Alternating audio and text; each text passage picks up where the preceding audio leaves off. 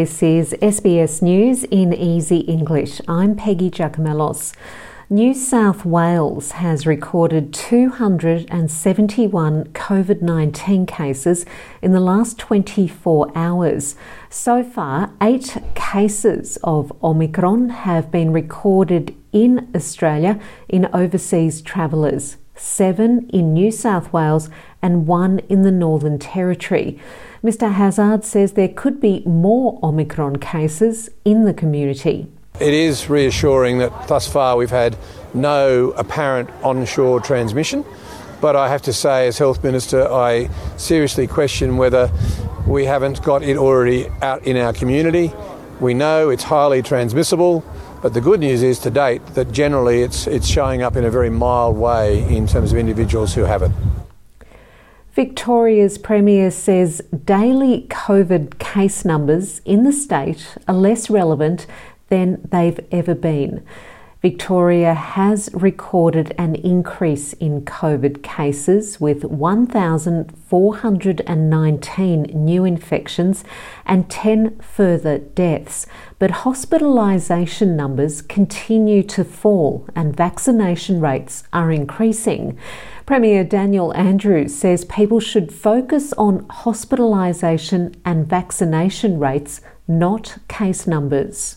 Case numbers are less relevant today than they've ever been. Of course, there is a conversion of total cases to total hospital admissions, but the trend, we're seeing less and less people in hospital, and really importantly, I was just talking to Christine about this as we were touring the building site earlier this morning, the number of people that are on a machine to help them breathe is falling steadily. It's now a relatively small number compared to what it was. A man has been charged over an alleged attack on the daughter of a Victorian Member of Parliament. Police say the man threw a spray can at an injured 25-year-old Keelan Medic, the daughter of the Animal Justice Party's Andy Medic on Smith Street. A man has been charged and has been bailed to face court next April. A 15-year-old boy has been charged with murder over a high school shooting that killed 4 fellow students in the United States. Ethan Crumbly has been charged as an adult over the school shooting at Oxford High School in the state of Michigan. Oakland County Prosecutor Mark Keast told the court the murders were premeditated. Judge, a preliminary review of the defendant's social media accounts, his cell phone, as well as other document evidence recovered on scene show that this defendant planned the shooting. He deliberately brought the handgun that day with the intent to murder as many students as he could. Judge, I believe no bond is appropriate. Football Australia says it is delighted with the match schedule for the 2023 Women's World Cup.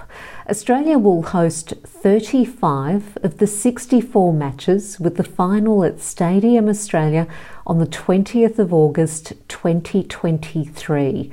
Football Australia CEO James Johnson says the outcome is the result of a long negotiation. This is a great match schedule for Australian football. It's also an excellent schedule for the Matildas.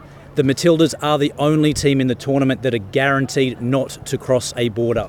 They will play every match here in Australia. That is very important for us. It's fantastic from a sporting point of view, but it's also fantastic from a commercial point of view because the Matildas will be playing at home in front of home fans. And that's SBS News in Easy English.